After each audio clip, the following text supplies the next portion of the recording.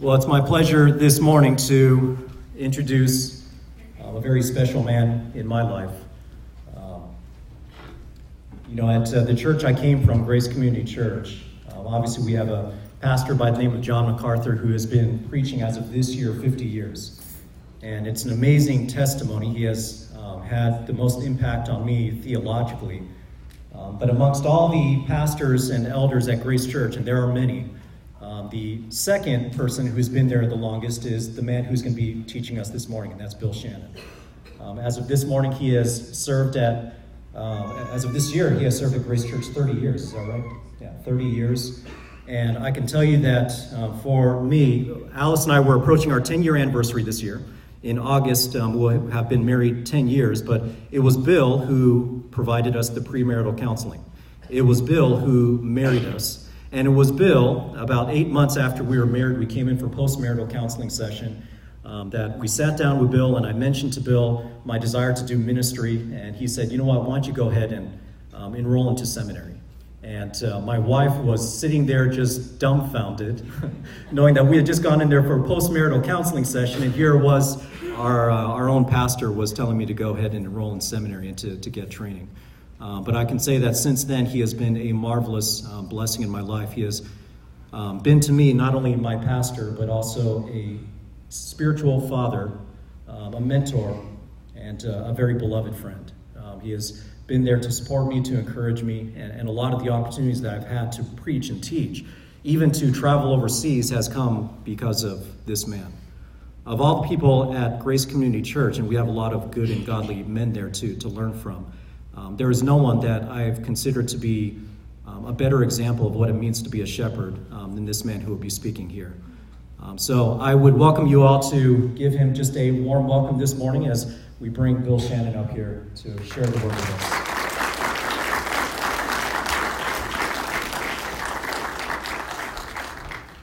Well, I now know who to choose for my eulogy. So what a great privilege this is. As Eki was going through this process and speaking to me about it and speaking to how the deacons were talking to him about various issues and all of that, I was encouraged to see men that were willing to spend some time and work through the whole process. Now, today, you, the deacons, you, the people of this church, chose this man. You're going to install him. I may be preaching this message, but you actually are going to take the responsibility for installing this man. I am not taking this responsibility, but I will back him up 100%. You've called this man to be your pastor. You need to make sure that you're people who love your pastor. And we're going to talk about that today.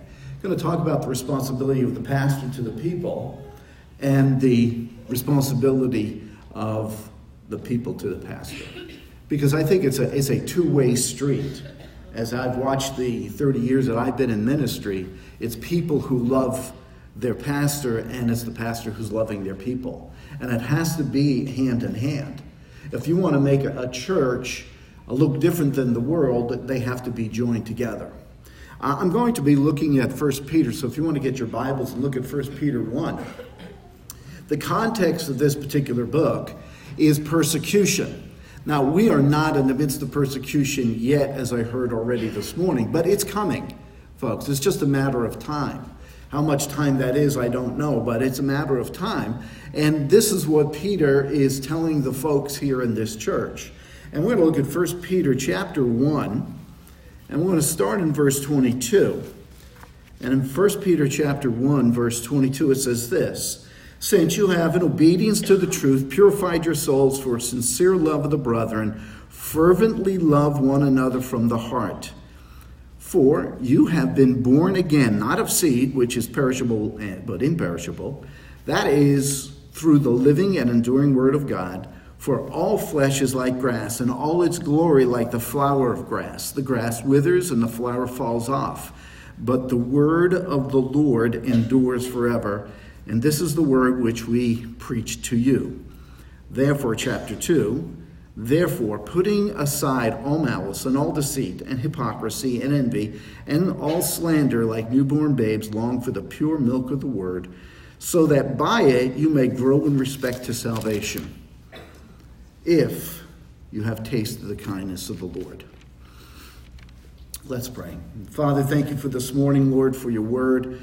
May it reach into each of our hearts. This morning is a little different, but at the same time, Lord, it is a message for all of us to hear and to live. We pray this in your name. Amen. This morning, what we're going to look at are four words that are going to describe the relationship between the pastor and God's people. The first word is love. We can see that in verse 22. It's very clear. It's very evident. It says, since you have in obedience to the truth purified your souls for a sincere love of the brethren, fervently love one another from the heart. Friends, before the word of God transformed you, before the word of God transformed your pastor, that was impossible for us to do, to fervently love from the heart. Beloved, before the word of God transformed you, you had conditional love. It was always based on what you were getting for that love. What Peter is speaking of here is that this love is supposed to be unconditional. Your pastor may fail you at times, but I know that you will fail your pastor at times. But it's just like the love that God has for us. We fail him, yet he still loves us, and his loving kindness is always towards us. The kind of love that's spoken of here is the love of God that is given to us at our rebirth. The word of God here convicts us of our selfishness. The word of God convicts our sinful hearts, that we do not love as Jesus has commanded, but he still commands us to do it anyway. Matthew chapter 22, it says there that we are to love God with our whole heart, our whole mind, and our whole strength, and to love others. 1 John later tells us in 1 John 4, it says that if we don't love our brother, it's like we don't love God. So there is a responsibility here that we must have. And so we need to be honest here. There's nothing more difficult than to love those people who are around you, because you see their faults. You see how they've hurt you. But we are to love our brothers and we are to love our sisters sincerely. Our humanity, our nature, causes us to love ourselves. This is the rule of our heart. We live in an age of meism, of selfies and those kinds of things. We always care about ourselves. What do I get? The narcissist is rising to the top of the heap. I do not mean to step on too many toes here, because I want you to love me. But most of our love is always because we get an advantage. We love to get an advantage. This is the love of doing to receive.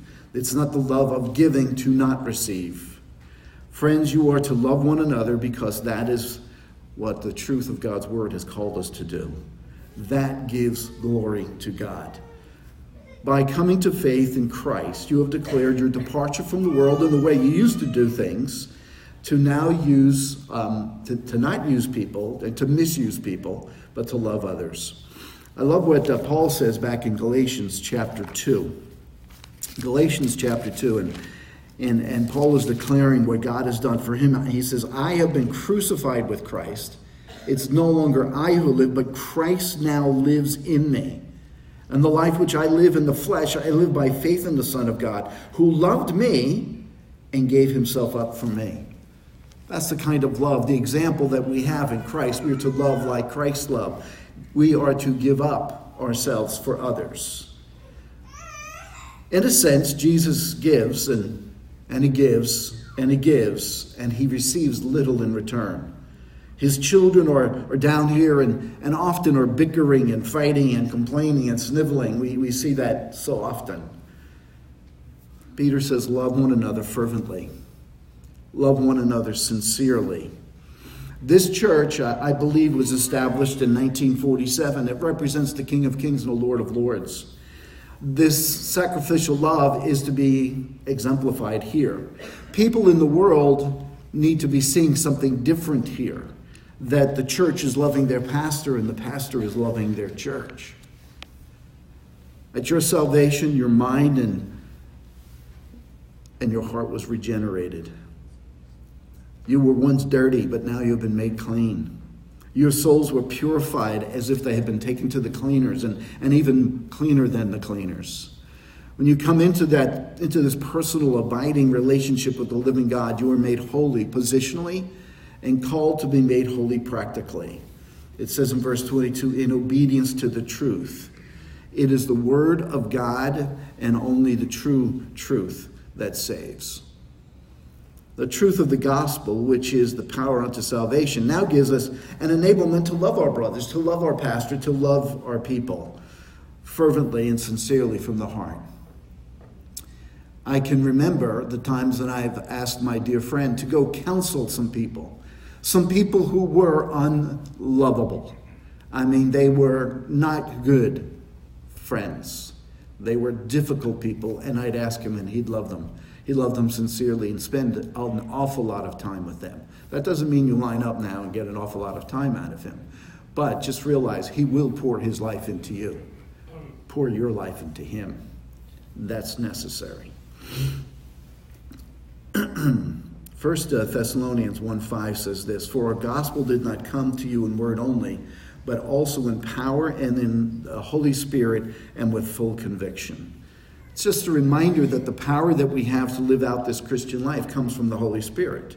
You cannot do it on your own. Peter is calling you to do something that only God can do through you, and that is through the power of the Holy Spirit.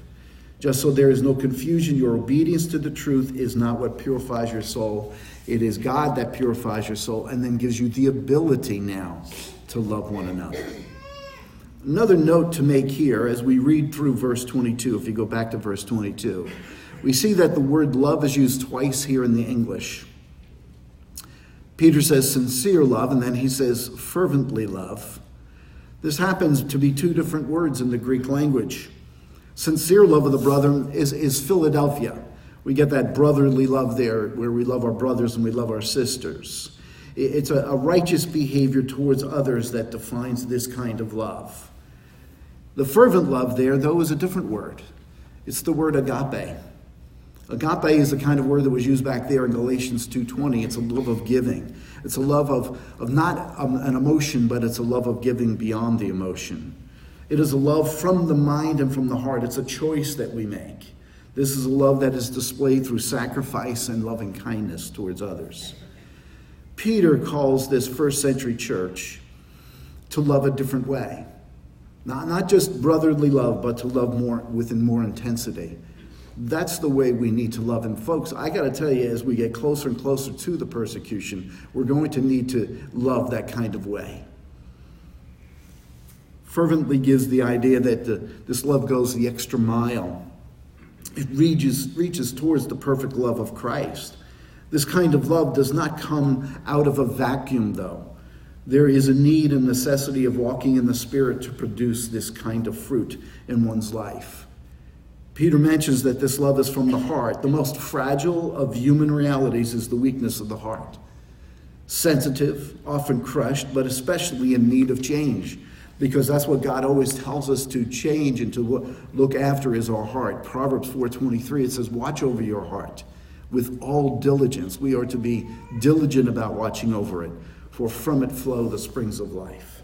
It's easily crushed, but it's something that is to be changed upon our salvation. I love what Ezekiel says about the heart, and it says in Ezekiel 36:26, you don't need to turn there. It says, I will give you a new heart and put a new spirit within you, and I will remove the heart of stone from your flesh and give you a heart of flesh. I will put my spirit within you and cause you to walk in my statutes, and you will be careful to observe my ordinances.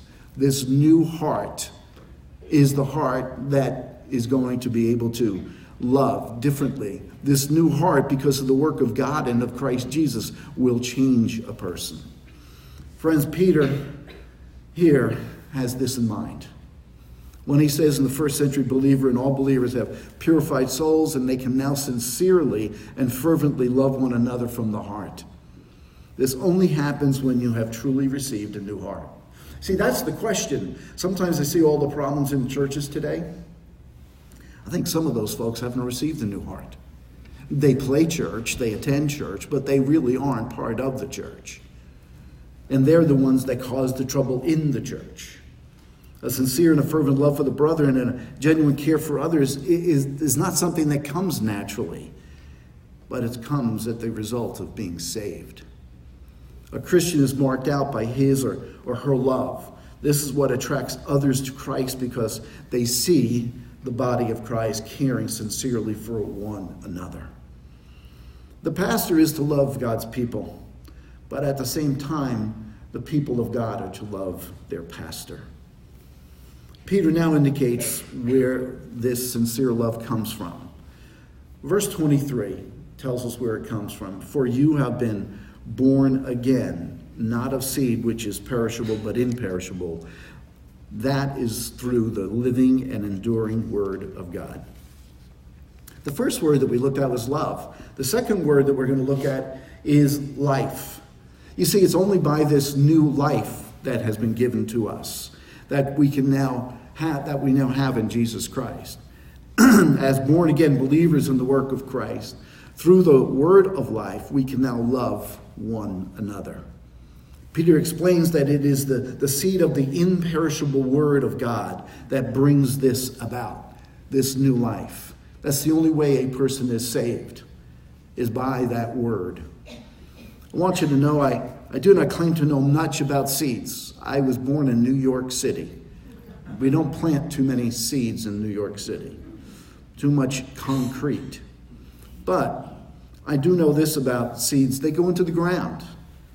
They are prepared. There's some water, and before you know it, there's a plant there. Now, I looked out on some of these fields as I drove in yesterday, and I said, there's a lot more that goes into seed planting than I'm thinking of. But for you folks, the simple part is this.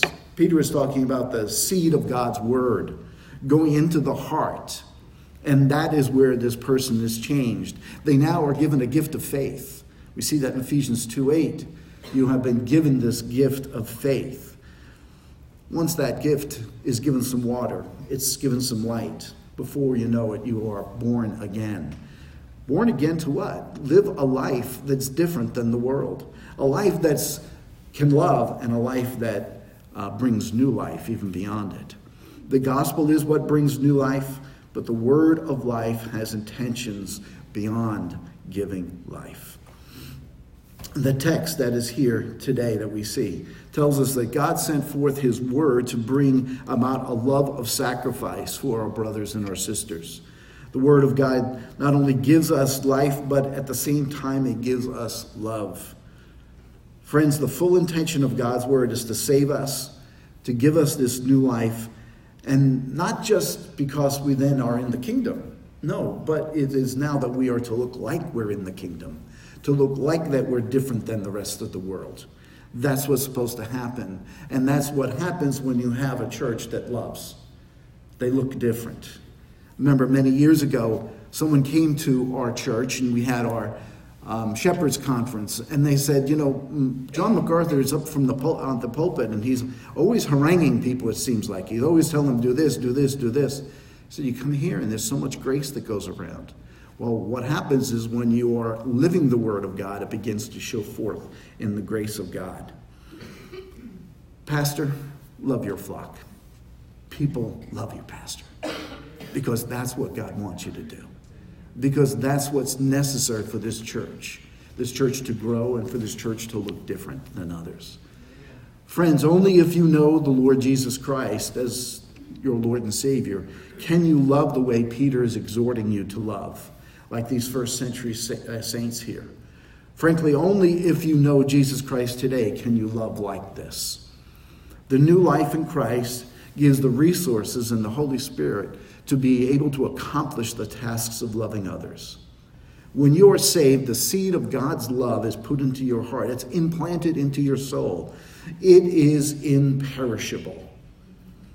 When I plant my little seeds in my backyard there to grow some tomatoes, maybe they'll last a season or maybe they'll last 2 seasons, but that's about it. They're only there for a little while, but the seed of God's word implanted in your heart lasts forever.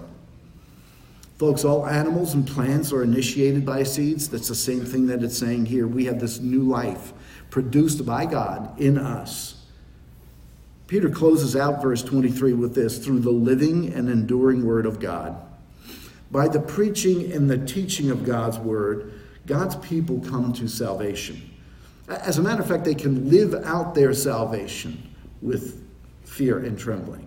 Therefore, I exhort you to listen to this new pastor. Make sure he's preaching from the word of God, though. Amen. Okay? If he's not, I'll give you my phone number. The pastor, I exhort you to preach the word in season and out.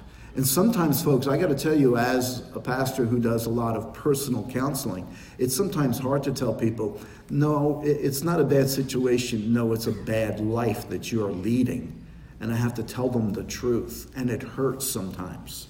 They need to hear it. The word is that which saves. That is the word that brings us to glory.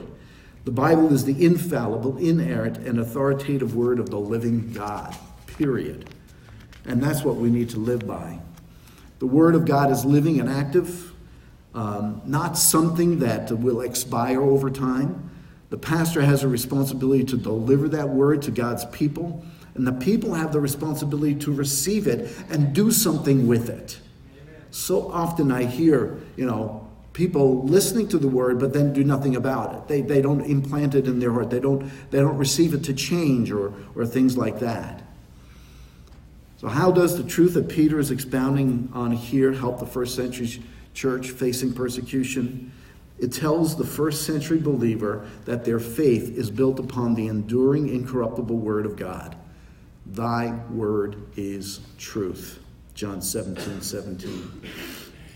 They have been born again of the seed of God, and therefore they are to have the character of God. They are to love even the unlovely at times. So far, we've seen the words love and life. And the third word is limits. The third word is limits. We'll see that there in verses 24 and 25. For all flesh is like grass, and all its glory like the flower of grass. The grass withers and the flower falls off, but the word of the Lord endures forever. As this is the word which was preached to you. Flesh is limited. That's why I use this word limits here. Flesh is limited. God is not limited. Peter uses an Old Testament passage here of Isaiah 40, verses 6 and 8. It is quoted in the Septuagint and is very close to with minor changes that are attributed mostly to Peter. Isaiah 40 is the turning point in the prophecy of Isaiah, where the chosen people of God are now given hope. And that's basically what is given here is hope. I'm going to turn back to Isaiah 40 just so you have a context for what Peter is saying here. But Isaiah 40, verses 1 through 3, it says there, Comfort, O comfort my people, says your God. Speak kindly to Jerusalem and call out to her that her warfare has ended, that her iniquity has been removed, that she has received of the Lord's hand double for all her sins. A voice is calling, clear the way of the Lord in the wilderness, make smooth in the desert a highway for our God. Basically calling them that there's a change here, there's a turn here. And that's what we have in the Word of God here. When we are encouraged by it, we're comforted by it, we get hope from that Word. Folks, the first century church was about to enter into a time of persecution, so Isaiah 40 is one of those passages that is being used to encourage them of future deliverance, that eventually they will be delivered. Our flesh has limits as to its ability. It says here, all flesh is like grass. Every human that has ever existed is what Peter is referring to. It's all flesh. In comparing grass and human existence, they are both fragile. This is a picture of the inconsequentiality and the mortality of man. Both grass and humanity have this in common. Peter includes even the grass that flowers and fades away after a season. This speaks of the transitoriness of life. We go very quickly. Think about it. After 2 generations, most of us will not be known by anybody else in history. I a few years ago, went back and looked at Ancestry.com, And I figured, I'll start to do something on my grandparents. But you know what? I know so little about my grandparents that I couldn't go any further, and it was over. I even went back to Ireland and did some ministry there because my grandparents were from Ireland, and I couldn't even find anybody there that was a relative. After 2 generations, most people are not going to be known into the 3rd generation, not unless you write books. So I'm not writing any books. Psalm 90, I love what the psalmist writes there about the transitoriness of life. And I normally use this for a funeral, and we don't have a funeral here this morning. We have an installation, but I want to give you the context of the transitoriness of life. Psalm 90, and it says there, Lord, you have been our dwelling place in all generations. Before the mountains were born, you gave birth to the earth and the world. Even from everlasting to everlasting, you are God. You turn man back into dust and say, return, O children of men, for 1,000 years in your sight is like yesterday when it has passed by, or a watch in the night. You have swept them away like a flood. They fall asleep. In the morning they are like grass which sprouts anew. In the morning it flourishes and sprouts anew. Toward evening it fades and withers away. Just one day and it's gone. It's over. Matter of fact, verse 12 says this, so teach us to number our days that we may present to you a heart of wisdom. Because in no time, we're gone. It's over. God's word is eternal. Our flesh is not. Psalm 103 says it this way, as for man, his days are like grass, as a flower of the field, so he flourishes. When the wind passes over it, it is no more, and its place acknowledges it no more. Friends, this is a reminder that we will not be remembered in 2 generations. And so, the encouragement here is that if we compare ourselves, we have limits to God. Compared to the grass, the flesh of man is like the grass in the hills of Southern California. Green a few weeks ago, and now it's brown. Getting toastier and toastier day by day. Just getting ready for the fires that are going to happen at the end of the summer and the beginning of the fall.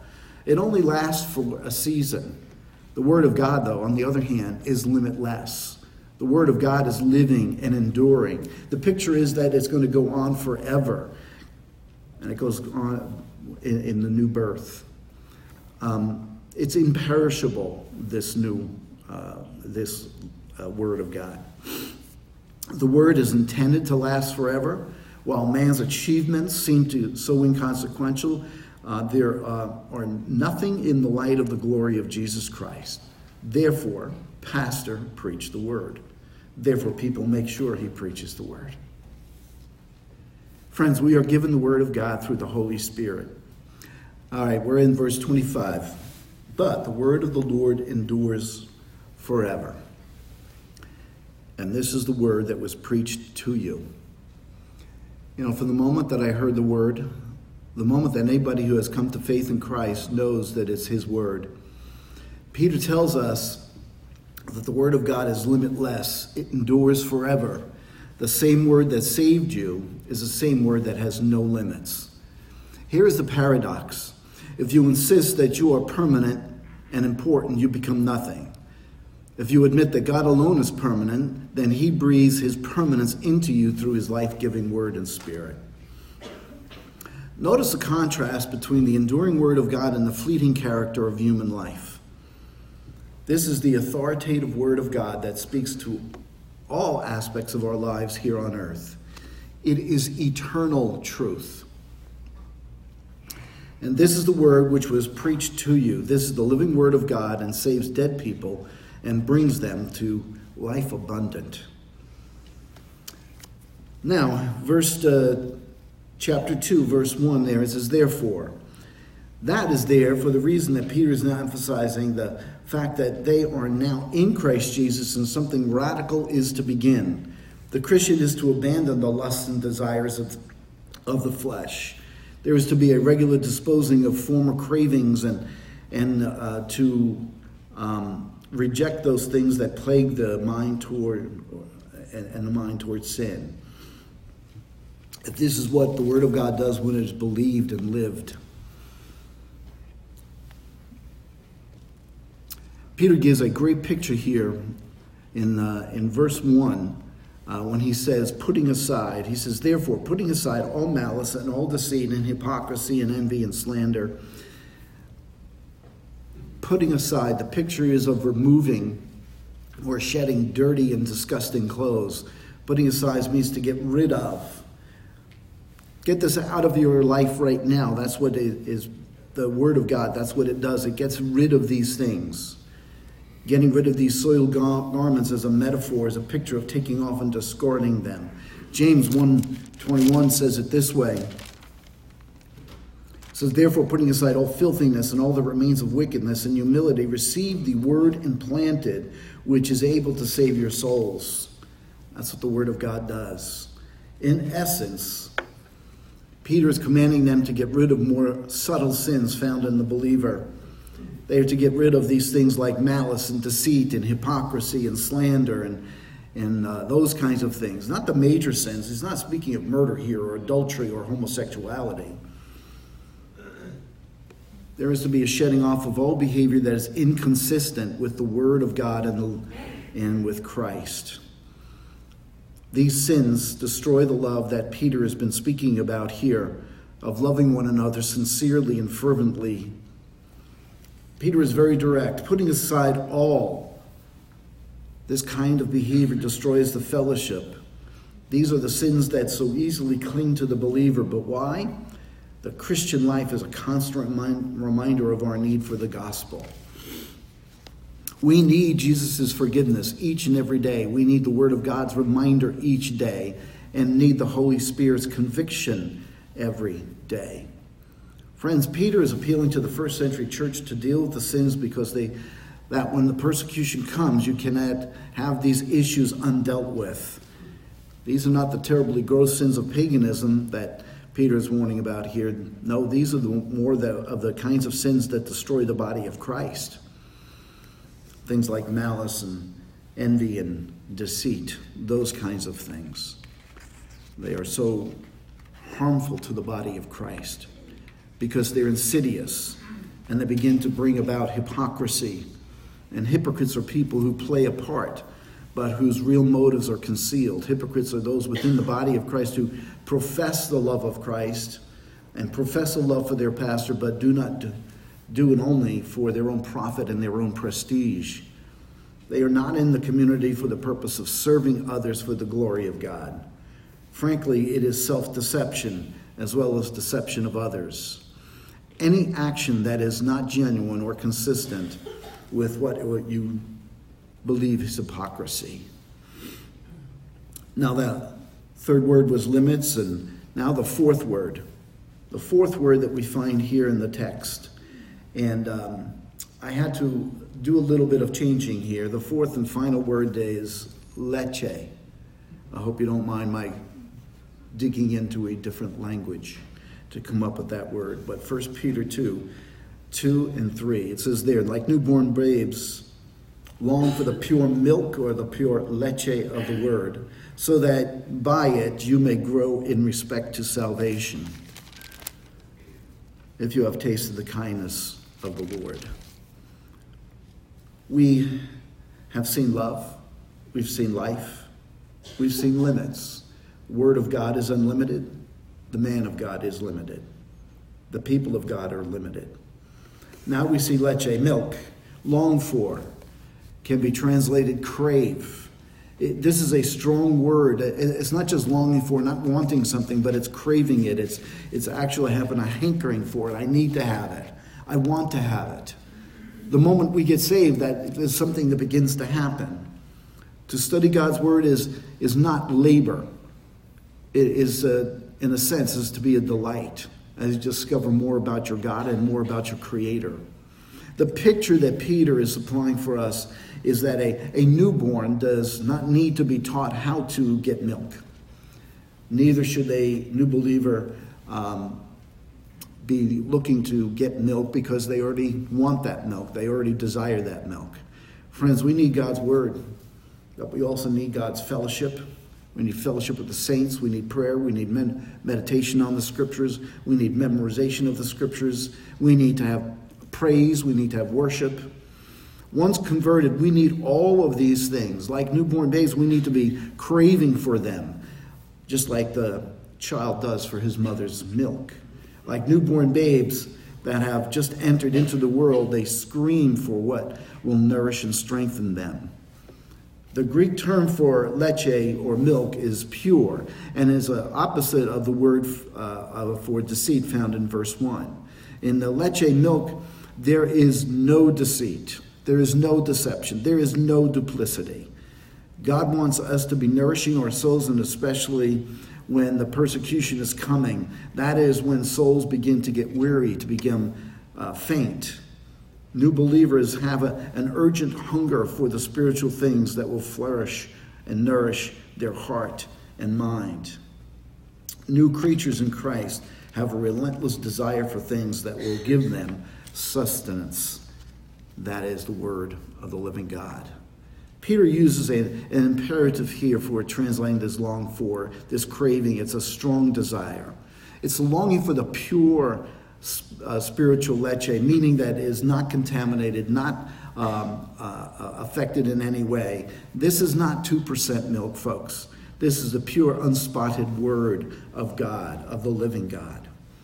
Your pastor has a responsibility. He has a responsibility to feed you that pure, unblemished word of God. Consequently, the responsibility is to take it in and to do something with it. To come, listen to the word of God, and go home and not even think about it again is not the way we handle the word of God. We hear the word of God. We are transformed by that word. We should be thinking about it in ways that we can change. When you crave the spiritual things like the newborn does, you may grow in respect to salvation, is what it says here. Grow in respect to salvation here means progressive sanctification. The heart and the mind are changed by the word of God. And that's what's going to do it. Salvation is salvation from sin. To grow in respect is to put away those former lusts, those former things that used to entangle us and slow us down. We're running a race. And we need to run that race without being encumbered by sin. This salvation is from the power of sin in this life of the believer, and we're supposed to run from that. I love the picture that Joseph gives us when he's in Potiphar's bedroom. He doesn't look back to see if he's far enough away from Potiphar's wife. He just kept running, kept going. Beloved, God uses the means of the proclamation of his word for our spiritual growth primarily. Peter is commanding the first century church here that did not have the written word of God to crave an intimacy with God. God is in Christ Jesus sustains our Christian walk. Folks, it is not just about being saved, but about dynamic of intimacy with God is what is to be overwhelming in our heart. There is more of the Lord to be had, always more to be had. Folks, it's a sad thing to see undernourished Christians, and I often have seen them. They are floundering around, trying to get connected, but because they have never made the word, fellowship, and worship a staple, they try to a little fast food here and there, and it doesn't go down real well because there's too much gluten. Verse 3 of 1 Peter 2 says this: if you have tasted of the kindness of the Lord. This is not a statement of doubt or conditionality. This is not a statement of doubt or conditionality. Once a baby tastes the milk, the leche of mother, she longs for the nourishment. And once the believer tastes of the nourishment of spiritual matters, they long for it. They want more, and they want more. Folks, today we've looked at this passage, trying to show how the pastor is to love his people, how the people are to love their pastor, how their life is begun with the new word, and that's when this love can begin to happen. That there are limits to a man, and that they're unlimited in the word of God and the use of the word. And now that we should be craving the milk of the word, the leche of the word.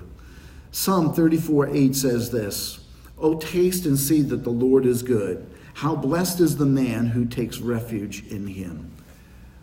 Ladies and gentlemen, that's what is going to be expected by the preacher, is that you take rest in God and God alone. Friends, you have called this choice servant of the Lord. He's not perfect. I want you to know that. He's a man. He's willing to lay down his life, though, for God's people. And I've seen him do it many times. He's a man willing to serve you. But on the other side, I don't know you. And so I want to exhort you to love this man, exhort you to encourage this man by your continuing growth and change in the Word of God. That which we've just spoke of here, what Peter is calling this first century church to do.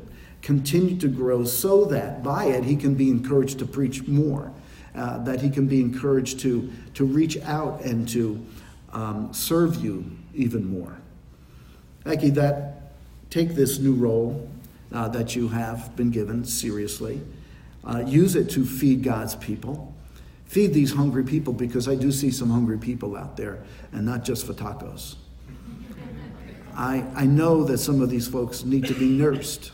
I know some of these folks need to have the strength and the power of the Word of God in their hearts. I know some of them need to feed on the meat of God's Word.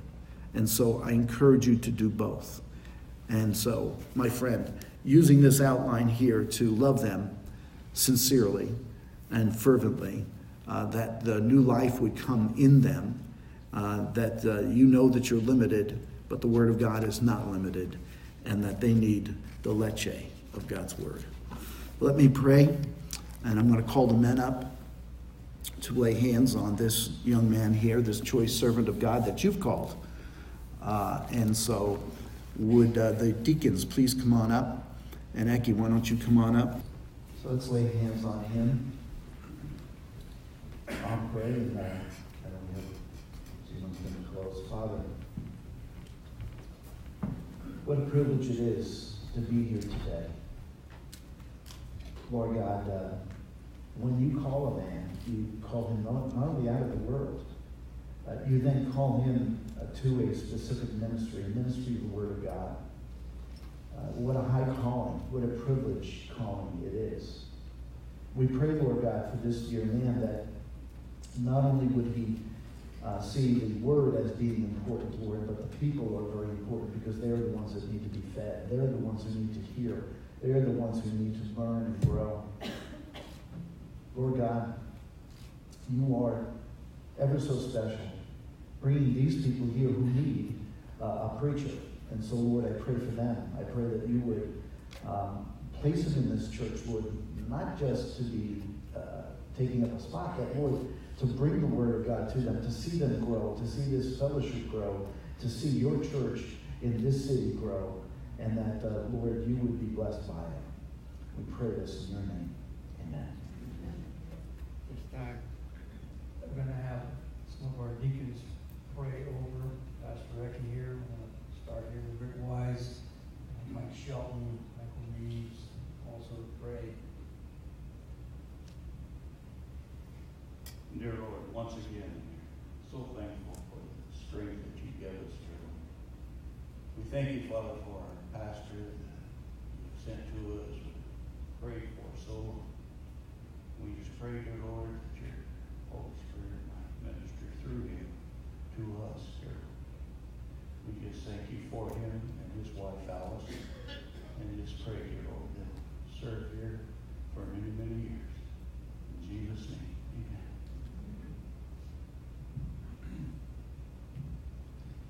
Father in heaven, we ask your blessing upon us this day. We thank you for this occasion. Thank you for the message we've just heard. Thank you for your servant. Lord, we ask that you would bless our Pastor Eki, he and his wife, Lord. This is a new ministry, a new place, a new culture. We ask, Lord, that you would get him accustomed to the warm weather that they experience here in the Drill Valley. Lord, that they might come to know him and enjoy it. We ask, Lord, that you would give him an insight into the Word of God, so that each Sunday he can present the Word to us, that we might be good servants of yours. We ask your blessing upon Pastor Eki, his wife Alice, and upon this church. We pray this in Jesus' name. Amen.